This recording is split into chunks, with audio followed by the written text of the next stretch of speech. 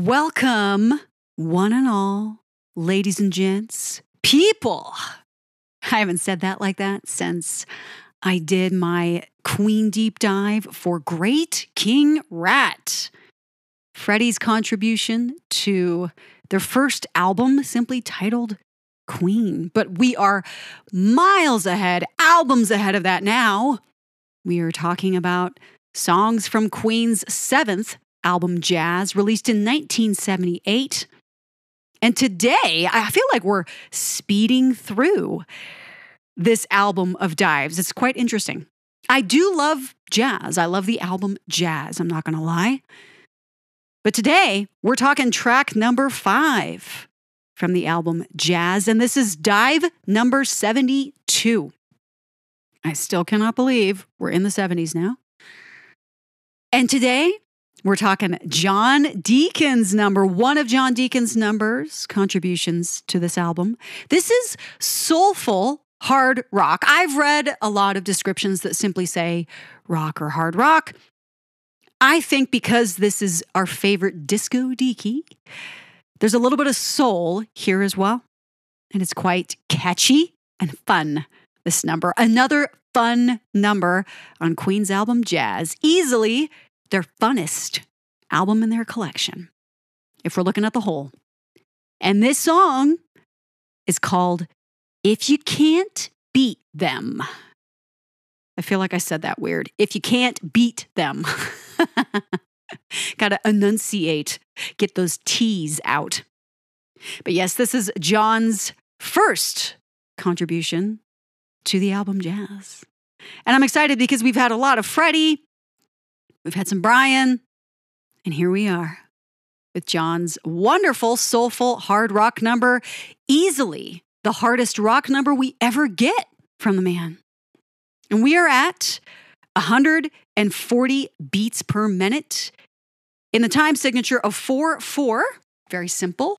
And we're in 2 keys, set a whole step apart from each other, D major and E major. So quite the simple arrangement in this song. But for all that simplicity, there's a lot of interest, intrigue, energy here. And this is all about get the upper hand, be the wise guy, beat them at their own game, do your thing. Don't let them keep you down. It's pretty much a lyric from the song right there. Such a wonderful, encouraging number, this one. And I gotta say, it surprised me, and I'll talk about that more as I get into this Queen deep dive. This is a harder number that's totally unexpected from John. This catchy and rousing rock contribution is full of energy and encouragement. In particular, Brian's guitar playing is aggressive and memorable with impressive riffs, distortion, fun flanger effects, and unending intensity. Freddie is in full force vocally, sharp as a razor, and almost screaming in enthusiasm at some moments. We get more than just singing from him, too. Shouts, yells, fun expressions. And of course, in classic form, Brian, Roger, and Freddie sing out in unison in the chorus. This is very much, in a way, a throwback to earlier Queen numbers where we had more of that rousing wall of voices, that Queen sound. Roger provides plenty of varied sounds, rhythms, arrangements, and lots of cymbals. Lots of cymbals. John is, of course, solid as ever, jiving on his bass with those inflections of very melodic and poppy arrangements. Gosh, we love this about him. He always goes there. I've been paying attention more and listening to the bass lines in songs from all different eras and all different artists and bands. And what you notice very quickly is the tendency for bassists to linger right around the tonic or right around the bass note, the root note of the scale in the song, or the fifth. You know, not as many bassists dare to write a bass line in an arrangement that's very melodic and almost singable. But we get that from John, and it's no surprise. This is his song. But with a guitar solo for the ages, Brian provides all the grit and aggression we'd expect, impressive riffs layered with effects and singable melodies. Brian creates a performance that's like another voice here. The more this song bops along, the louder and more encouraging it becomes. And it's a solid performance from all the boys. It does indeed make you want to celebrate and join them.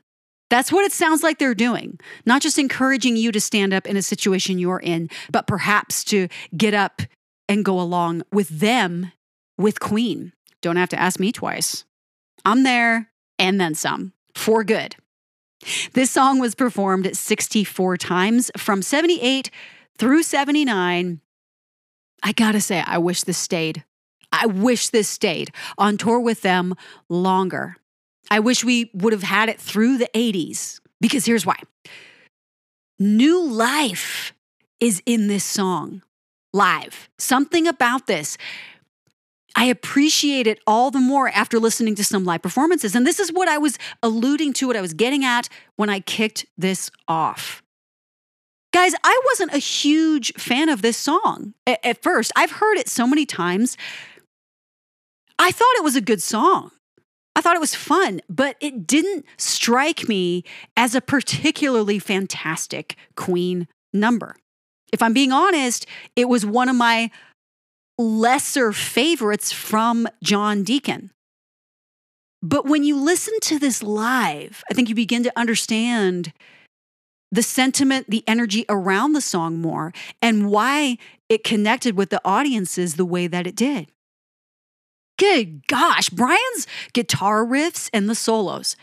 Freddie plays the piano in the bridge, which is a nice change up. Roger provides the lead melody vocally in short bursts in the verses, as well as more flair and fire on the drums throughout the entire performance. We know that every single one of the boys will do something just so on stage because they don't want to give exactly what the audience is expecting from the album. There's magic to be experienced when the band goes outside those expectations from the album versions. Plenty of cymbals, as we'd expect from our boy Roger. The guys sing together in the chorus. John grooves with extra soul and a lick and a riff here and there that totally surprise. But really live, this is Brian's number. He does so many fast and furious tricks on his guitar. It's amazing. And I actually much prefer the hard ending live as opposed to the fade out on the album. Definitely a standout number live. And I scratch my head wondering why they let this drop off the set list after 79. And now I wish this wasn't excluded from the Live Killers album. Yeah, this song, despite its energy, despite the enthusiasm the audience had for this song. I mean, you can hear people, I guess I say this like it's an anomaly. But the truth is, crowds would often cheer throughout numbers depending on someone's solo or performance. But with this song, as the guys wind up and wind it down in the outro, especially Brian, and Roger, actually. We've got so much stuff happening. Even John. There's so much stuff going on with the instrumental arrangement in this song's finale. That's why the audience responded the way they always did. You hear cheering, you hear whistling. People loved this. So I cannot understand for the life of me why this was not included on the Live Killers album, which of course was made from performances on the Jazz tour. So I really don't know. I don't know. I wish it was there. I wish we'd had this beyond the 70s. How fun would it have been to hear this in 82 or, during the Works tour? It would have been fun. I'm just saying.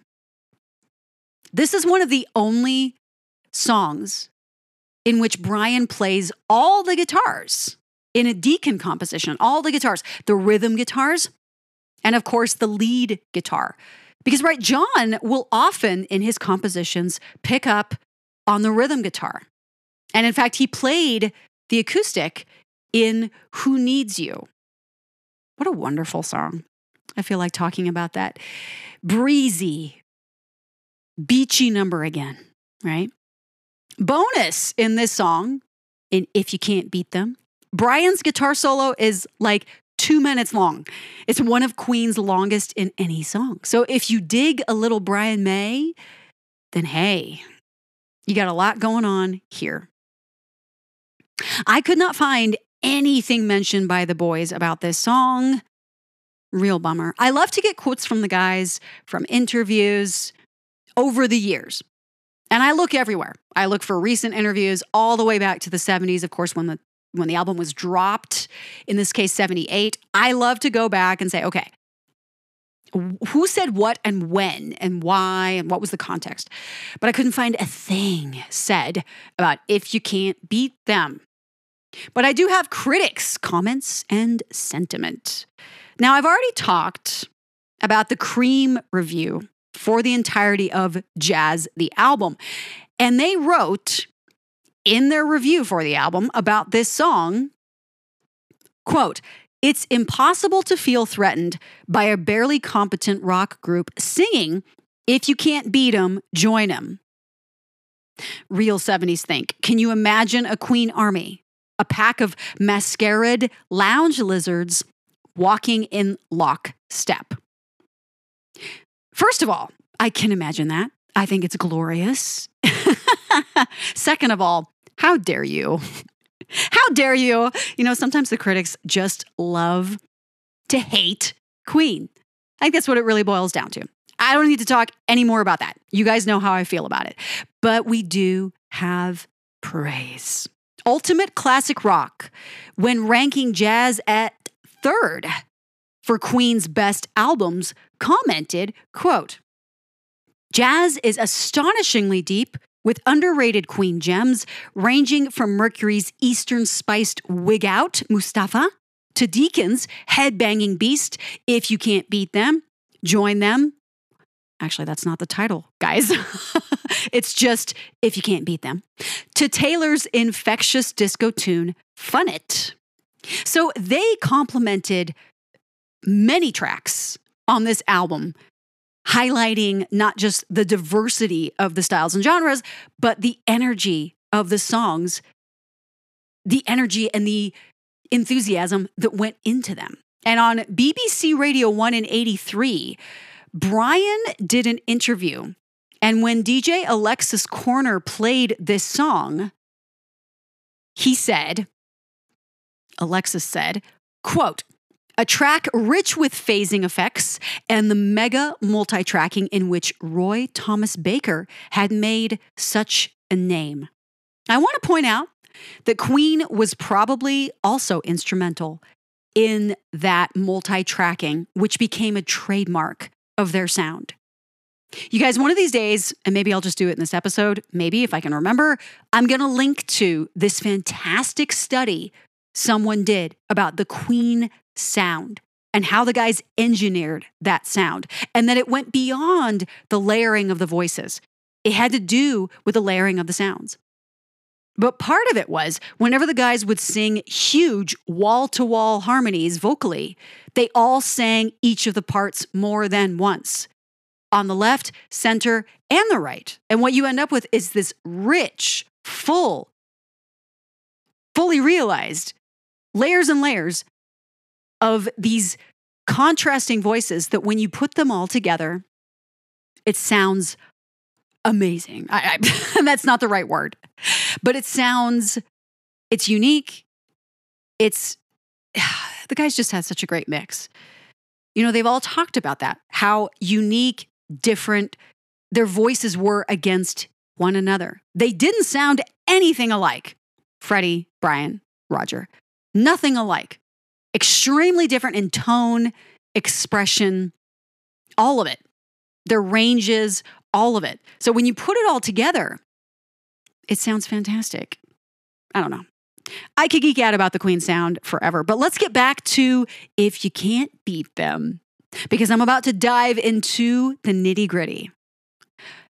And this starts off with a riff we'll come to know well It introduces the song. It's isolated on the left. It's just one of the two rhythm guitars we'll hear throughout the song. Drums on the second beat and the offbeat, really. So it's just a taste of the syncopation we'll hear throughout this energetic number. And immediately we hear the simplicity of this addicting progression, this peppy riff. Keep your chin up when you're feeling lonely. Don't let them get you down. As we'd expect, John is following right along with the melodies of the riff, showing off his bass lines. Effortless. Freddie sounds great. He nails those high, full chest notes flawlessly. I'm digging Roger's double hits on the snare. Can you hear that? It's almost like a quick stutter or a delay.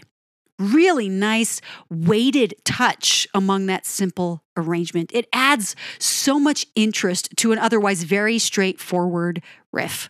Then that key change and all the boys singing, "If you can't beat 'em, join 'em." It really is something catchy and fun.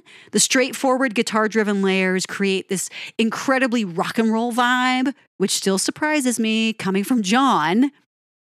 And into the link after the chorus wraps, that touch of toms and the riff on the drums, the roll. This part makes me want to get in a car and drive hard and fast with the top down.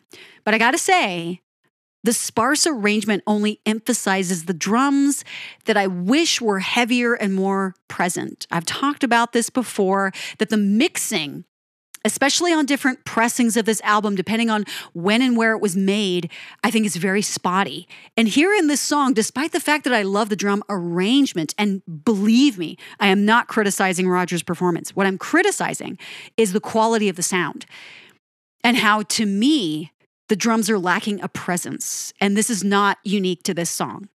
It's a bummer, but I'll have to dig and listen to other pressings of this album to see if this sounds better elsewhere. But anyway, into the second verse, "You're taking me out to wine and dine me, trying to wind me round and around." We're hearing by now how repetitive this song is, but something about it sticks and reels you in. Freddie's delivery and its aggression, Brian's constant guitar, John's melodic bass, Roger nailing every hit and crash. Plenty of cymbals. Speaking of which, there are an incredible array of them leading into the next chorus. And Brian flies on his guitar even more into the bridge and or solo section. If I didn't know any better, this would sit perfectly on an album much later. It's true that Brian's playing is pretty phenomenal here. Effortless and lyrical, coming at us on both sides. This song, beyond the bridge and into the final choruses, it's one big celebration of doing your thing, doing it well, owning it, and owning them. Brian's guitars are heavily flangered in that outro that pounds and grinds away. Some wonderful eighth note hits on percussion and power chords. The bass only adding more depth and weight. The end of this is indeed a fun and powerful sensation of encouragement and positivity. And again, if this is one of those songs that you also kind of feel like it's good, but it doesn't have that stamp, go listen to it live and come back to this and you'll be like, yes, I guarantee you this adds a lot of fire to this number live. It really does. And I just realized, you guys, one very important thing I forgot to note. Oh no, I did. Did I say that? That this is at 140 BPM? Did I actually say that? Because I forgot. I was thinking I forgot to note the tempo, but there it is, 140 BPM. And if I'm not mistaken, this is one of those songs on this album that had multiple tempos listed, but that doesn't make any sense because it wasn't cut time and there really isn't a change of pace. This song is very structured in its tempo. It doesn't have any rubato. You know, it's not flexible in its tempo. It's very static. So I'm always baffled when I see these multiple tempos that clearly aren't correct. And then I have to double check. And I'm like, okay, I did type the title in right? I suppose, you guys, if I really wanted to be sure, I could bust out my own metronome and I could just call it myself. Where is my metronome? You know what? It is in storage right now. It's with my violin. So sorry. That's going to have to wait until later. Anyway, you guys, that is If You Can't Beat Them. And I had a feeling this was going to be a little bit shorter because I don't have comments from the boys. It's a pretty simple song, even though, yes, now I love it more than I did before. Yeah, it's a pretty short song. It's a pretty brief song. As I mentioned before, all the songs on jazz are somewhere in the 3 to 4 minute range. We don't have grand epics and short ditties anymore. We have pretty standard 3-4 minute songs, which on the surface, again, makes it seem like a very mainstream album. But I think as we've seen before, as we've heard before on News of the World before this, and even albums before that, like Sheer Heart Attack, which was so diverse, the guys go down so many different avenues with their styles that it's no surprise we get more of that here on Jazz, and we're going to get even more of it as we keep going. We are almost at the halfway point. Can you believe it? We are almost halfway through Jazz already. I'm excited. I think some of my favorite, all-time favorite, most played Queen songs are coming up. Coming up in the tracks we're about to dive into, but that is next time. Keep yourselves alive. Enjoy the rest of your day, your evening. Stay happy, stay healthy. All that jazz. More of that jazz. We'll talk about that number later too. Roger Taylor. Okay, guys. I'll be back again next time. I said it. I'm going to say it again. Keep yourselves alive and indulge in happy holiday things. Cookies, lots of coffee. Yeah, I live on it. Tea, cookies and tea. What is it about ginger cookies and red rooibos tea? I love that combination. I'm losing my voice. I'm losing my voice. I talked too much today. Got to drink some water and got to go chill out. All right, guys, I've rambled enough. I'll be back next time.